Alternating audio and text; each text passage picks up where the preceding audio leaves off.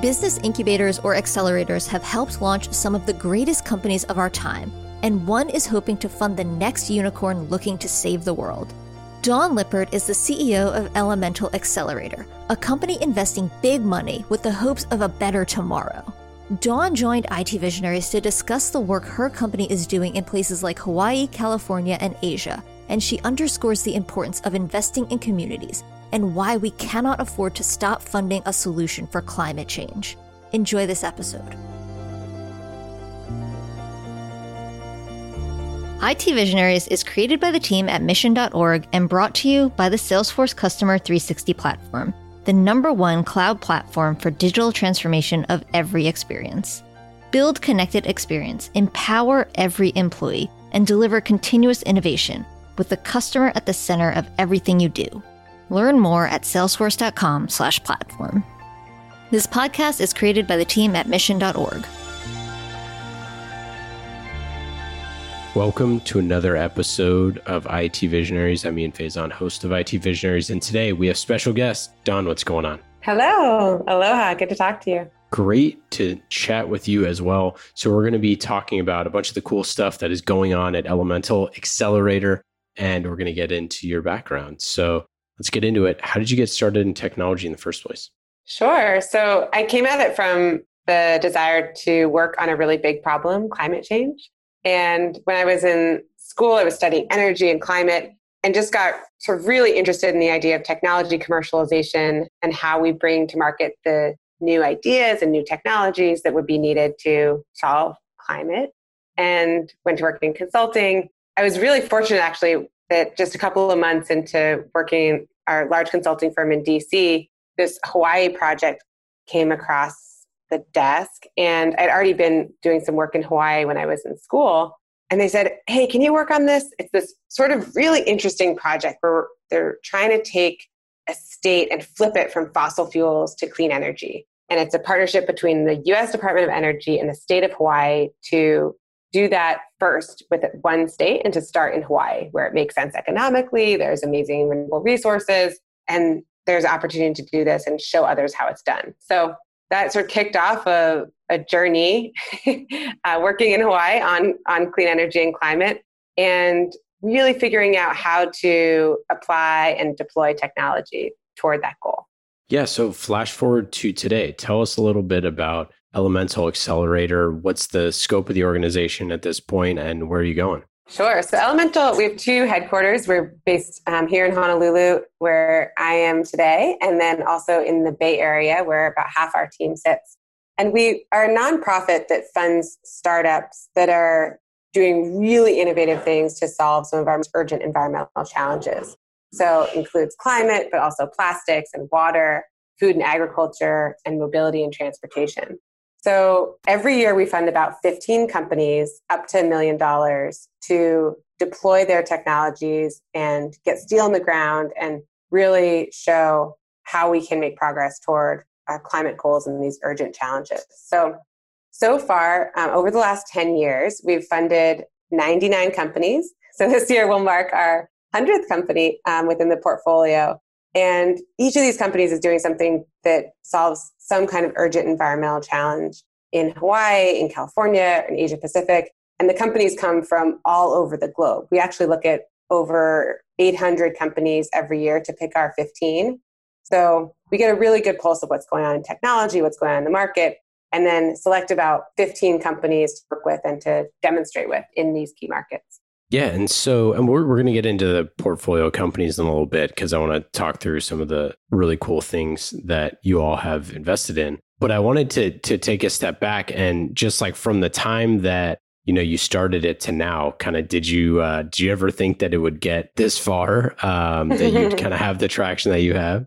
Not necessarily. I mean, I think it's just building it sort of brick by brick. I mean, what's kind of interesting in this space is that there's an overall consensus, I would say, that in order to really move the needle on climate and some of these tougher challenges, you need three things. You need technology, you need policy, you need markets. And it's really pushing on each of those three things that will solve these challenges. And technology, of course, right, as the cost of wind and solar come down significantly, as, power electronics come around, as we have sort of computing, and we can apply artificial intelligence to energy, all of these technology components are really critical. Policy is also very important. The regulatory side, many of these energy, in particular water, are heavily regulated. So the policy and government side is really important. Markets too, and essentially setting up the demand and the market mechanisms for technology to scale. But I think the fourth dimension, there's that sort of triangle. And the fourth dimension that we've leaned into is this community piece. And I think what we've realized over the last 10 years is that as we're deploying technology into communities, into real locations, building real projects, is that there is a really concrete role for community in defining what it is that they need from technology and sort of accepting projects and supporting it. And that's the piece that we've really been able to lean into in Hawaii, in Asia, and in California. And I think that's also led to the scaling of this model in a really fast and profound way, because that community piece is actually quite difficult. It requires a lot of trust. It requires sort of thinking about community-based organizations as technology partners, which many people might not originally go there. Yeah, totally. And really sort of iterating and learning on that model. So I think that's sort of figuring that fourth dimension out has been a lot of the key to our scale and our work. Yeah, I worked a lot in the nonprofit community, and it was always one of those things that I always thought as well, is like there's so many nonprofits or community organizations or whatever it is that have like a really close connection with the group of people that they're trying to serve, but they're like technologies and processes and things just like need a total rehaul. Or like the way that they're doing about it, and just kind of like the general like model help to figure those things out. And it really is, once you start seeing like the different pieces that go into an ecosystem, it's pretty eye-opening to see like, hey, we could probably layer on some technology and have like a much bigger impact than we're having, or save resources or things like that. Yeah, the two communities haven't worked that closely together in many places. And yet when we think about, just even this morning, a report came out about how much more families who are poor or low income spend on energy and water than families who are not. And they actually spend, not just as a percentage of their income, they actually are spending more. And so there's a real nexus between these issues. And that's one of the things that we've really leaned into, is how do you make community-based organizations actually part of projects? And I could talk a little bit about how we're doing that, but actually really bring in that dimension in a powerful way that can really help the company too. In Hawaii, we have a saying, you go slow to go fast. And it's about building trust, about understanding the markets in which you're working. And what's interesting too, is that so many of the same lessons you learn by doing things really well with community actually apply for your largest customers and scaling in general, which is like building trust, leading with relationships, really listening to your customers and their needs. It's actually a lot of the same skill set. So that's what's been really sort of eye-opening and really fun about working this problem with entrepreneurs.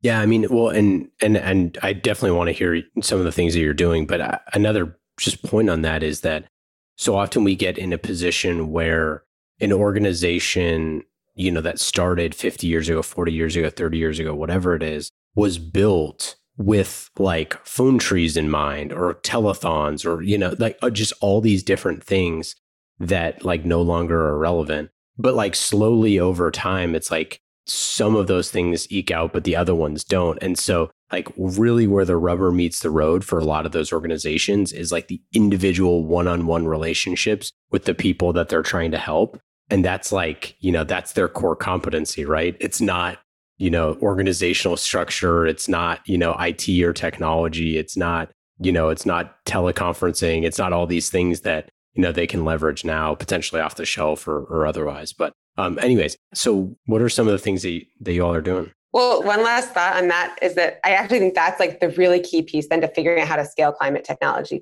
and environmental technology, because ultimately the stuff has to be in the ground somewhere. So if you can kind of pair that intel with companies that can scale very quickly with really important, effective technology, that I think is a recipe for scaling solutions. So yeah, no, that's a great point. Yeah. So what are some of the things that you're doing? Yeah. So we've funded now, as I said, almost 100 startups. So a couple of the companies that we're really excited about are, I mentioned that we were working in water. We just closed up a project in water with a company called Zero Mass Water in our portfolio. And actually they just raised their latest round of funding from BlackRock, which was recently announced, about $50 million. And with them, we deployed 600 hydro panels in Australia. And a hydro panel is kind of like a solar panel, but instead of creating electricity, it creates water from the air. And so that project alone will be able to displace over 700,000 water bottles a year and provide water in an area of Australia that has significant drought. So that's one of the things we're working on in Asia Pacific. Right now, we're really interested in working with companies that are sort of responding and pivoting with COVID. And so a couple examples there. One that may be interesting to you is a company called Numina. And Numina deploys sensors, and they're basically a smart city company that deploys sensors that can anonymously monitor street level activity, which includes everything beyond just cars. And I didn't, have much of an appreciation for this before I got deep in with Numina, but essentially we're really good at counting cars in cities. Throw a wire across the road and you can count how many cars go by. But we're not that good at being able to tell everything else that's happening in a city, which means that we're not that good at planning for pedestrians, bicycles, and all the things we want to happen in a city, or safety for those folks.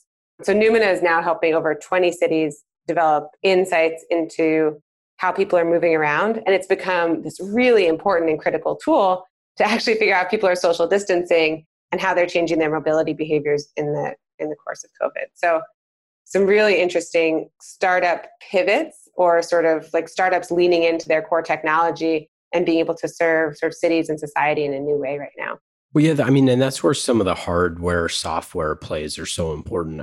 We actually did a whole podcast series on future of cities where we were looking at a bunch of different things like that. And the crazy thing, one of the episodes that we did was with one of the senior leaders at Waze, and they were talking about how they had more information about like city to city transfer than those cities knew about themselves, right? Because they understood the flow from one county to another, from one city to another, how like the different levers, if this intersection is blocked, 7 miles away, it means that there's going to be, X, Y, or Z. And it just speaks to the volume that like having all of these sensors, having IoT devices everywhere, all of this is going to be like a massive problem. And you need, either venture capital or some type of investment, whether it's like a corporate arm or whatever, to solve those problems because they're just too difficult. You can't bootstrap like a hardware company. Mm-hmm. You know what I mean? So, and especially if you're coming from a background in which like you don't know anyone, you don't have any connections, you don't have anything like that. Like we need things like Elemental to be able to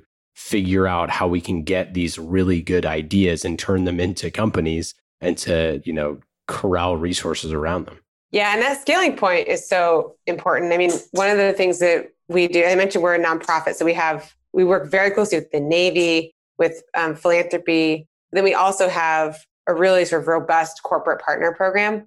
And that's been just such an important ingredient to connect companies with whether it's corporate venture capital folks or the innovation folks within companies, to provide a window into what's coming down in the market, like how entrepreneurs are sort of thinking about market changes. And right now, how to sort of move technology at the speed of societal change. Because right now, I think technology is always sort of accelerating in terms of change, but right now more than ever. And we're seeing even some of our startups accelerating their speed of change and what they're doing. So I think that like nexus between corporate and startups is even more important than ever right now. I mentioned each year we are looking at over 800 companies to select ours, but we're also picking out of that whole 800 and connecting them with our corporate partners so that, if your folks are really interested in sort of like artificial intelligence applied to energy assets, right? We may only select one of those each year, but we're actually looking at dozens. So making sure that we can bring that innovation right into sort of the C-suite or right into decision makers at corporates has been a really important factor in accelerating overall innovation and solutions. Yeah, and it's one of the things we talk with a lot of our, CIOs and technology leaders on this show about is like, it's really hard to try to figure out where innovation is going to come from. And like, short of reading, like Crunchbase News and things like that, and just kind of watching the ticker, or if you're big enough and you have a team that's dedicated toward that, looking for these things and having an eye out is pretty tough. So, and obviously, our listeners can check out elementalaccelerator.com to check out your portfolio companies and some of the cool things that they're doing. But, it is hard to find that type of innovation. And there's a lot of people who are trying to look at that. But it starts with, like you said, turning 800 companies into 15. I'm curious, like, what is the criteria that you look for? What are some of the processes that you go through as you are looking at potential investments in portfolio companies? Yeah, it's a great question. We're in the middle of it right now, so it's really top of mind. We're essentially, so I mentioned we work in five verticals. So energy, mobility, food and agriculture, water, and circular economy, which includes carbon and materials and buildings as well. And so, we've just seen an incredibly vibrant, thriving tech ecosystem as we go out for applications in these five verticals. But that also makes selecting companies a real challenge. And so in addition to the things that typical investors look for, and we do have a piece of our companies, they donate warrants to us, or we have a slice of equity in them. So we're looking for companies that can really scale and grow their impact. But in addition to sort of the financial side and the team and traction, sort of typical investors will look at, we're also looking for a couple of other dimensions. So one is that we're looking for things that are locally deployable and globally scalable. So what that means is we're looking for companies that are actually solving key problems in the places where we're most active. So in particular, Hawaii, California, and Asia, but then can be scalable across markets around the world. So in that part of the process, we work really closely with sort of corporates and others to figure out what that looks like. And then through that also, we have a process that we call community marketplace, where we're essentially bringing in community members as well as corporate leaders into our diligence process and running through the traps with a bunch of companies to say, what are the things that are sort of most interesting to you? What's unique from something you've seen before? What do you want to learn more about? And so we actually get that input on the front end, as opposed to selecting companies and then going out to our partners and saying, hey, do you want to deploy with this company? So that marketplace step is really important to us to get kind of that feedback loop accelerated. And then finally, another dimension we're looking at is what we call equity and access. So for about 3 years now, we've been running our equity and access track that specifically deploys technology for and with frontline communities. So these are communities that have less access to opportunity and are overexposed to pollution and environmental stresses. And they typically would be the last to see the benefits of technology innovation in their neighborhoods. In our equity and access track, we're flipping that equation and saying these neighborhoods should see the benefits of technology innovation first.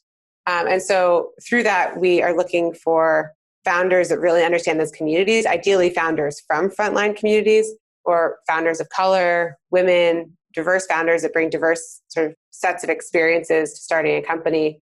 And that becomes a really important criteria for us.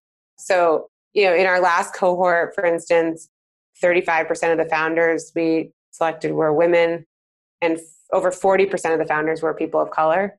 So it's really taking that lens and saying this can be a huge advantage in deploying technology for the communities that need it the most. That's incredible work. I love that you all focus on the communities that need it most. I mean, it's such an obvious thing, right? Well, I think, and as someone who lives in the Bay Area here, and obviously you have a presence here as well, but it is funny because a lot of times like San Francisco and Bay Area cities are like always the guinea pig for every type of technology thing because, that's where a lot of tech companies are, which is hilarious because my internet is still terrible all the time, no matter where I am. So it's not working that well. But we also, for a bunch of the reasons from a climate change perspective, from just a general resilience perspective, we also have a lot of interesting challenges here with, obviously earthquakes and being coastal and all those things. So it's funny because you have a lot of, technology plus a lot of, industry leading business practices around, like LEED certifications and carbon neutral buildings and all that stuff here. And it's great to have cities that are a good example for other cities, specifically if we're talking in America, that want to act like those. But at the end of the day, it's like we need to corral the smartest startups and the people from all over the world, the smartest minds from those, local places, and put that intellectual capital to work on their own problems and give them money to do that. And at the end of the day, if they don't have resources to do it, then they can't do it.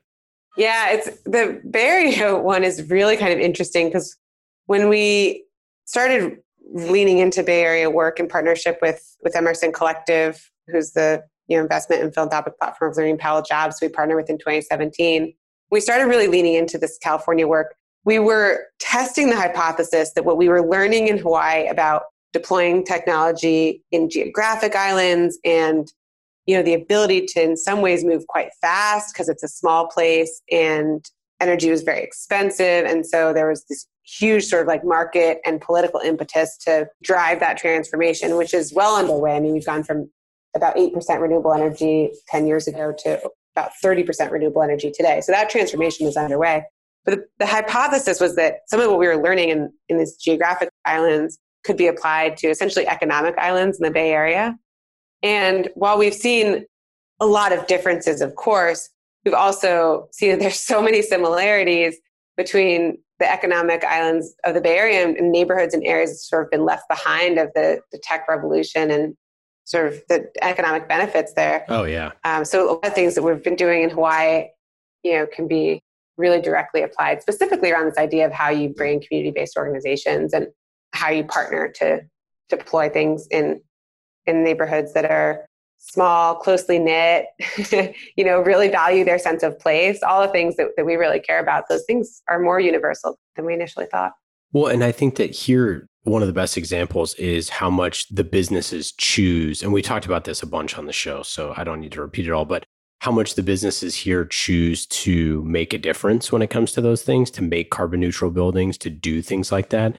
It makes a huge difference. But I think that where it starts is that companies and like technology leaders, like the ones listening to this show, actually vote with their dollars by investing in, startups that are making a difference in these perspectives. So I want to go back to what you were talking about getting those, bottom up refinement from the actual, corporate leaders that are looking for solutions in the certain spaces that you're talking about. How does that work? And how do those folks plug in and be able to look at some startups, be able to provide feedback? Sure. So just give a couple examples because we've just been going through our pipeline the last couple months. In the first quarter of each year, we're recruiting startups. So from all over the world, we had from startups applied from over 50 countries, Israel, Australia, Japan, Spain, we see it all.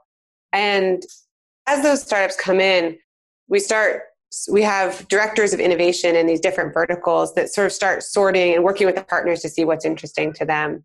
Out of that pipeline, we set up meetings with our corporate partners and the startups that we're looking at. We have a couple of mechanisms that we try out and we're always iterating on, one of which we call Deal Day. So essentially that's like a mechanism where we're introducing all the startups to the corporates and we're saying, if there's something that's really interesting to you, if you guys can, ink on paper, even for just an intention of a project within about 3 weeks, then we'll give you a $50,000 prize to the startup to go do that with you. So just thinking about ways that we can make the sort of purchasing and procurement easier for folks that lead innovation at these large corporates and remove the barriers to work with a startup, to try something new, to do something impactful. So for instance, last year, our Deal Day prize winner was a company called Jupiter Intelligence. And Jupiter assesses the climate risk of floods, wind, hurricanes, all kinds of different potential climate risks. And so their customers are insurance, utilities, financial institutions, even large infrastructure players, right? All the folks that are exposed to some kind of climate risk. And so when we did it in person last year, this year we did it virtually, and it was also awesome. Essentially, it's a time for startups and corporates to get together, meet each other, and then say, yes, this is something that makes a lot of sense for us to try out together. So Jupiter won that Deal Day prize last year. We actually ended up funding them, bringing it into our portfolio. And they completed a project here in Hawaii with Hawaiian Electric Industries and Hawaiian Electric Company to assess climate risk across the utility, brought in lots of stakeholders and the regulators to really create buy-in around what does that look like. And it's so powerful to actually be able to say, like, with 30% accuracy, this substation will probably have a foot of water on it within the next, 6 to 7 years. And having that kind of data really helps utilities and other large corporates make good decisions. So that's one mechanism that we use where startups can partner with corporates. And then we also fund actual projects with those corporates with the companies that we select out of our portfolio. So we're looking for projects that can scale at least 10x within 2 to 3 years. And so corporates have a huge incentive to find this innovation that will be truly impactful for their business. And that's the work that we do with them. I have to ask about, you have a portfolio company that helped my great city of Oakland recently.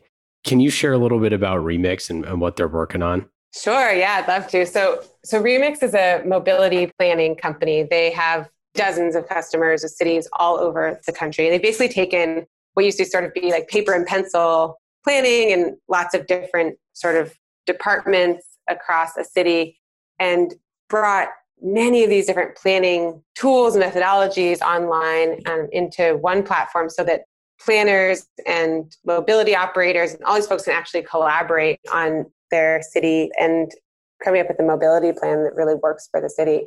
So they've worked with Oakland and as part of our equity and access track. And what I'm really excited about this project is that Remix had a vision to include equity as one of its planning sort of tools and criteria. But it's very difficult to actually do that. It's much easier said than done, I guess. And one of the reasons is that if you're sort of setting up these criteria as a private company and as a startup, how are you really ensuring that the broader community trusts the methodology that you're using to do that?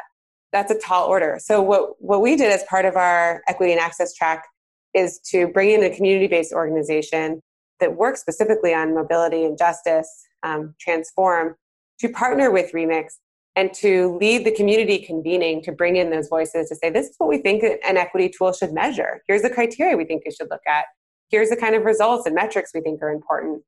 And so together they worked on designs for this tool to essentially build equity into that tool.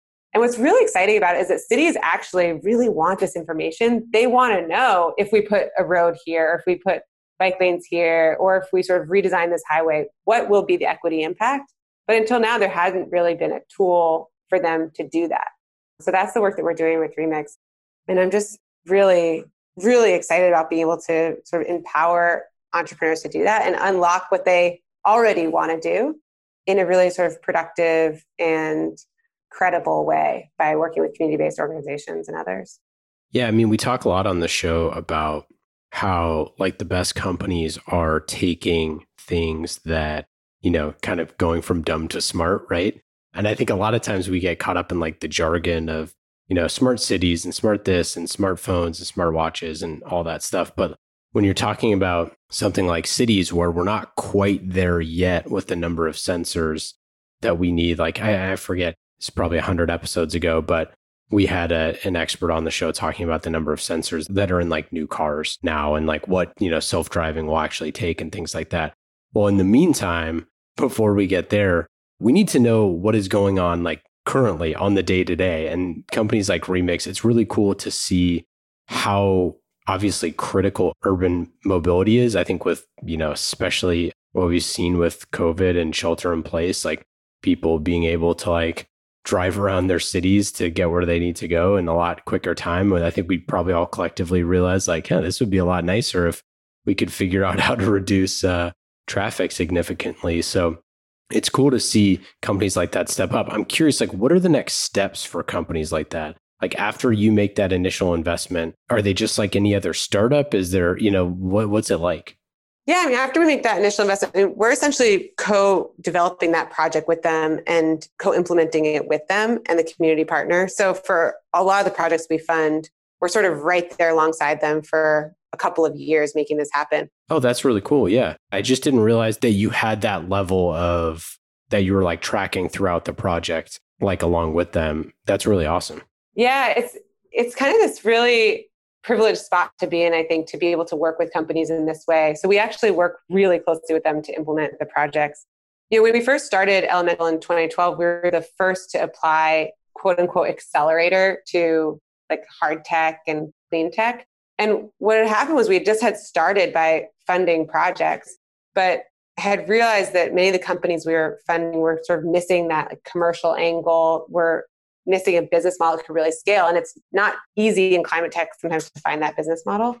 So I took a lot of inspiration from Y Combinator, from Techstars, from others that were applying this sort of accelerator. And they're pretty new. It was pretty new back then, applying the sort of accelerator concept. And then took that idea and said, how do we apply this to some of these really hard regulated sectors, climate tech, energy, mobility?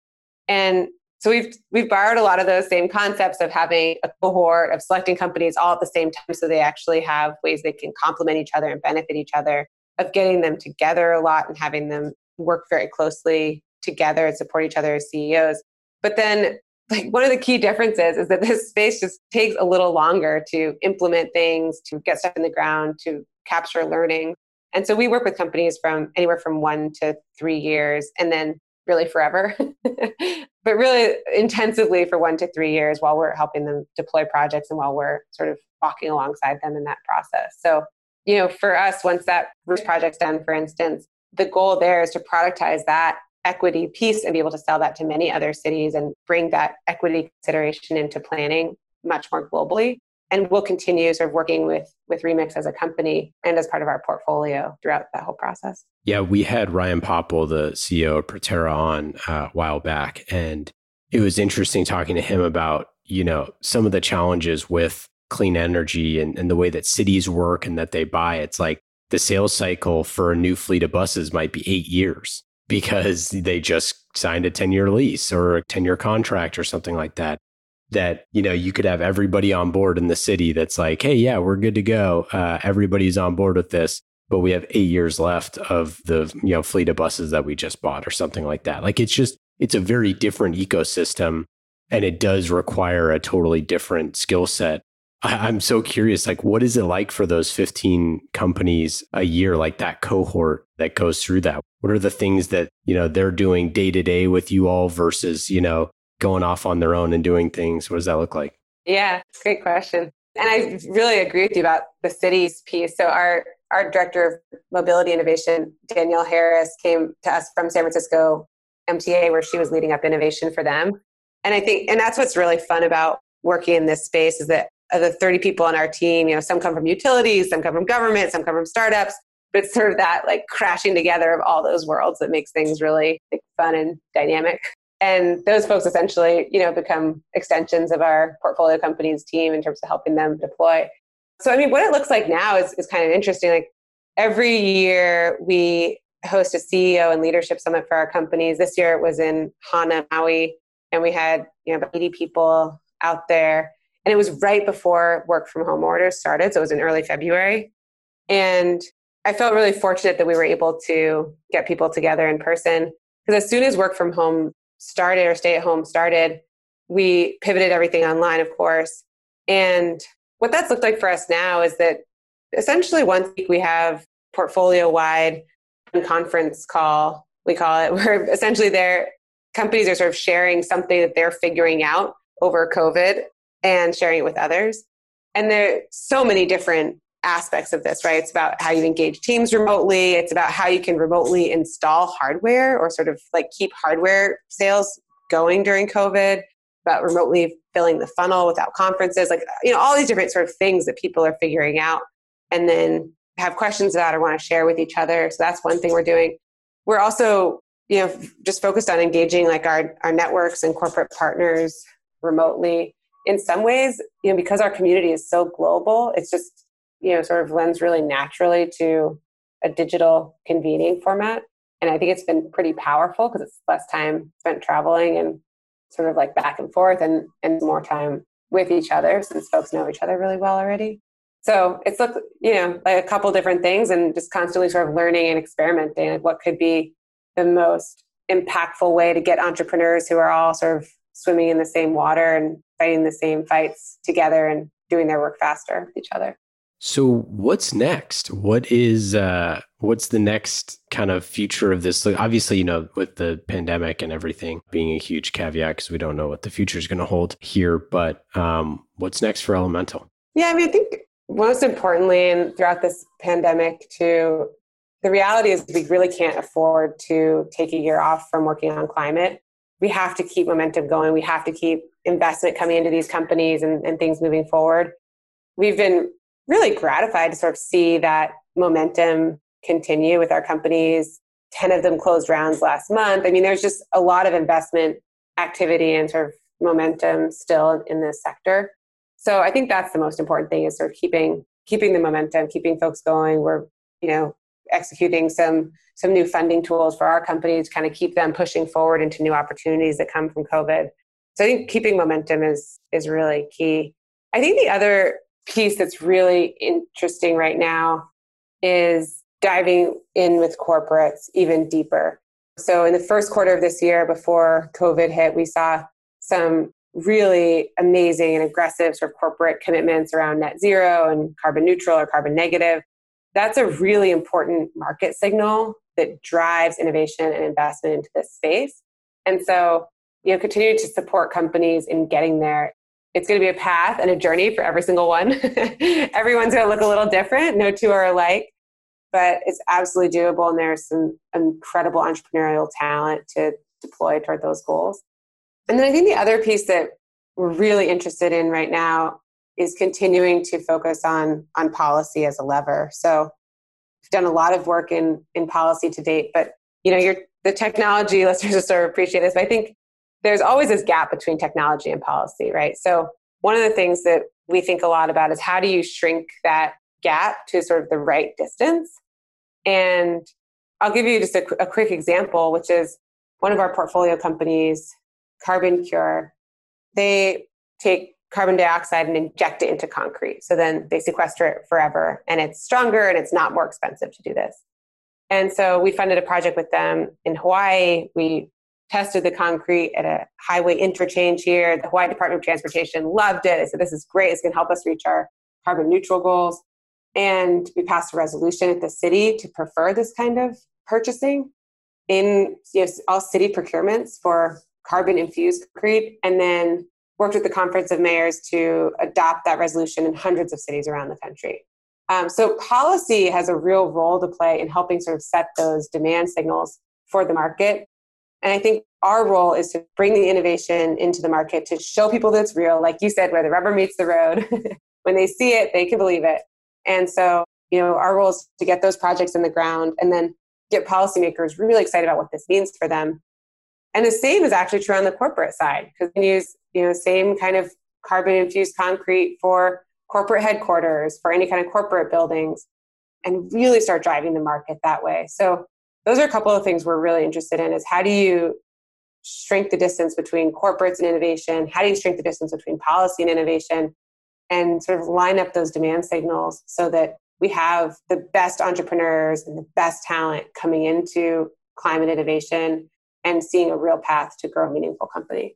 And this is going to date this episode a little bit, but Jeff Bezos announced that Seattle's NHL home is going to be Climate Pledge Arena.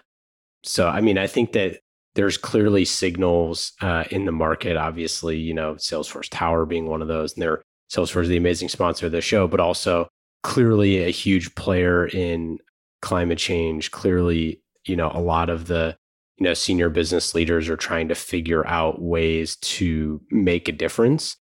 And, maybe I'm just like a startup person and I just love startups, but it's just really cool to see an organization like yours investing in the people who are going to make these changes. Because I think at the end of the day, like, you just have to throw a bunch of talent at the problem, especially local diverse talent, and see what sticks. Because at the end of the day, like, innovations for this stuff, I think is going to come from, a ton of different areas.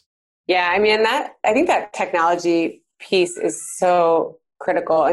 The role of these technology companies in being customers and early customers for climate startups or startups that are solving really hard problems in water, mobility, environment, it just can't be overstated. It's so absolutely critical for the survival and success of these companies.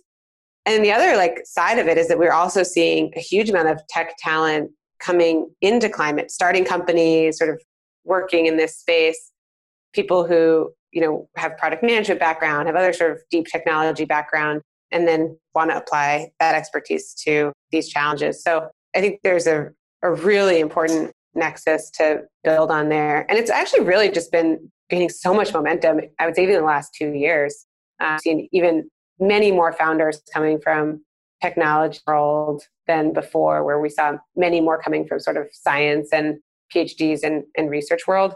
And now they're finding folks from technology world and getting together and building really interesting companies. So I have a lot of optimism for the future and in bringing that talent to bear, just like you said. Well, for those of our corporate leaders who are listening to this, how can they tap into what you're doing? And maybe reshare the different areas that you all focus on.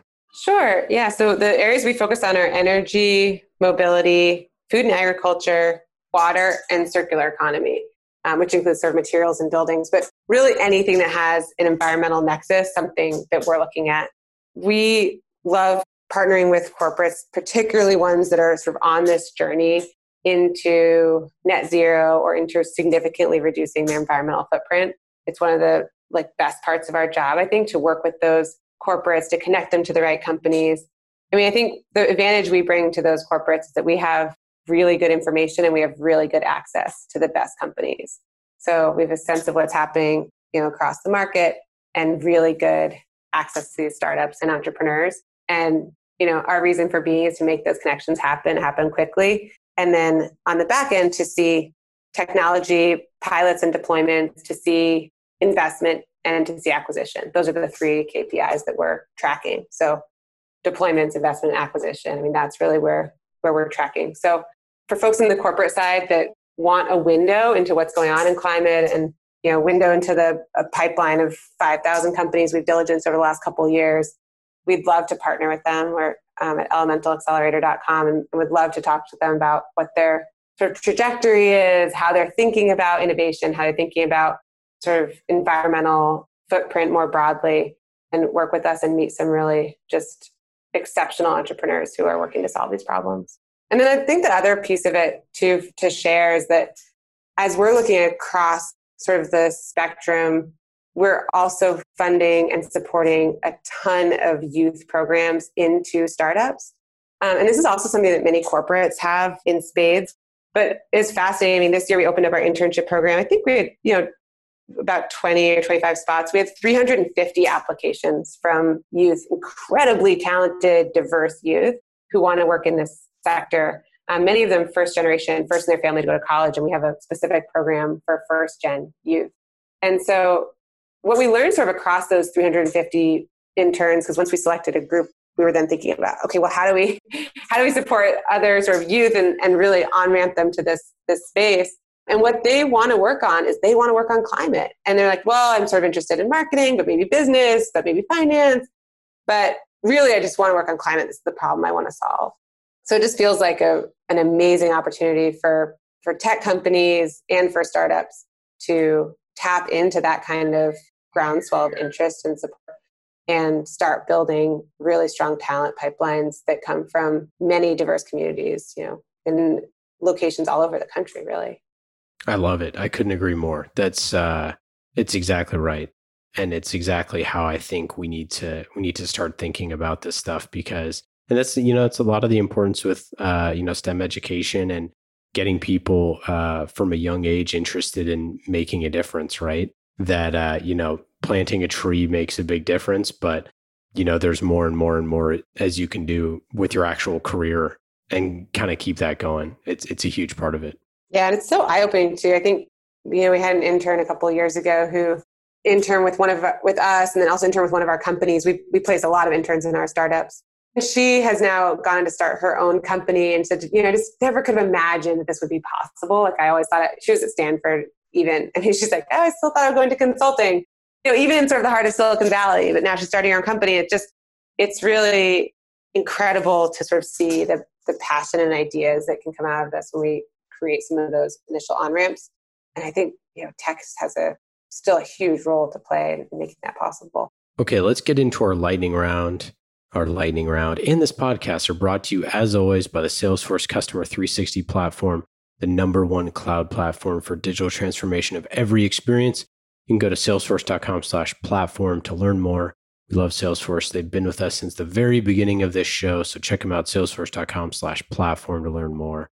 Lightning round questions. Dawn, are you ready? I'm ready. Number 1, how do you get any work done when you live so close to the beach? That is a good question. I mean, an enlightening answer, I do lots of walks, walk and talk. You get to benefit from both. Yeah, there you go. What is your favorite app on your phone?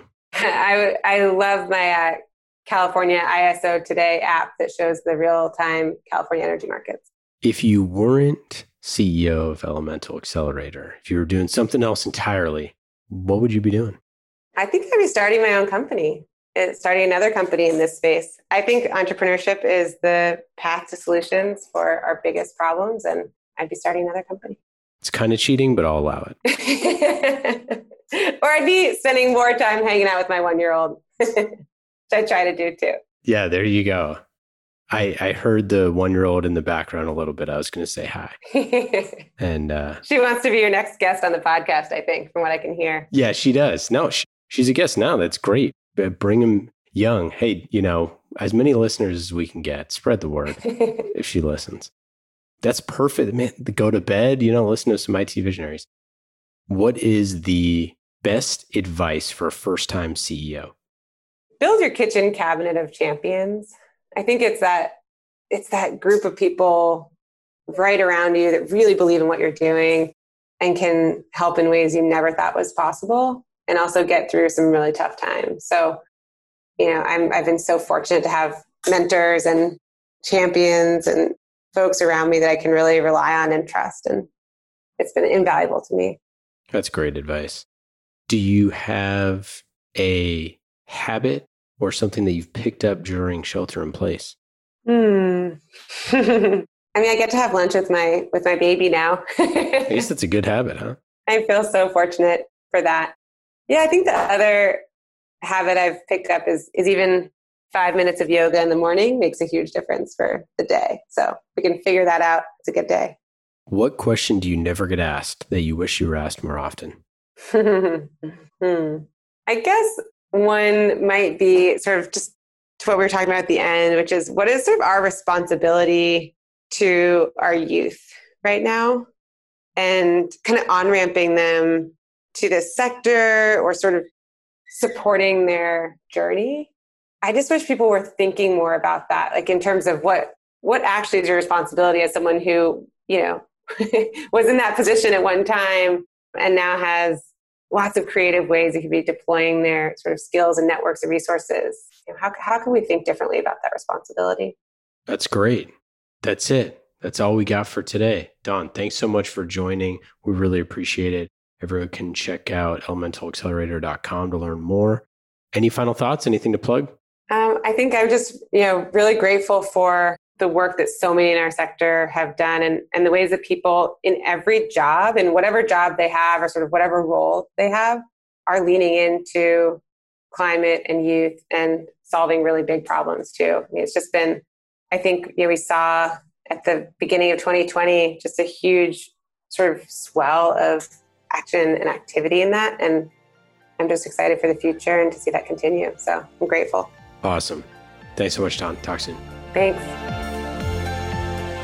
IT Visionaries is created by the team at mission.org and brought to you by the Salesforce Customer 360 platform, the #1 cloud platform for digital transformation of every experience.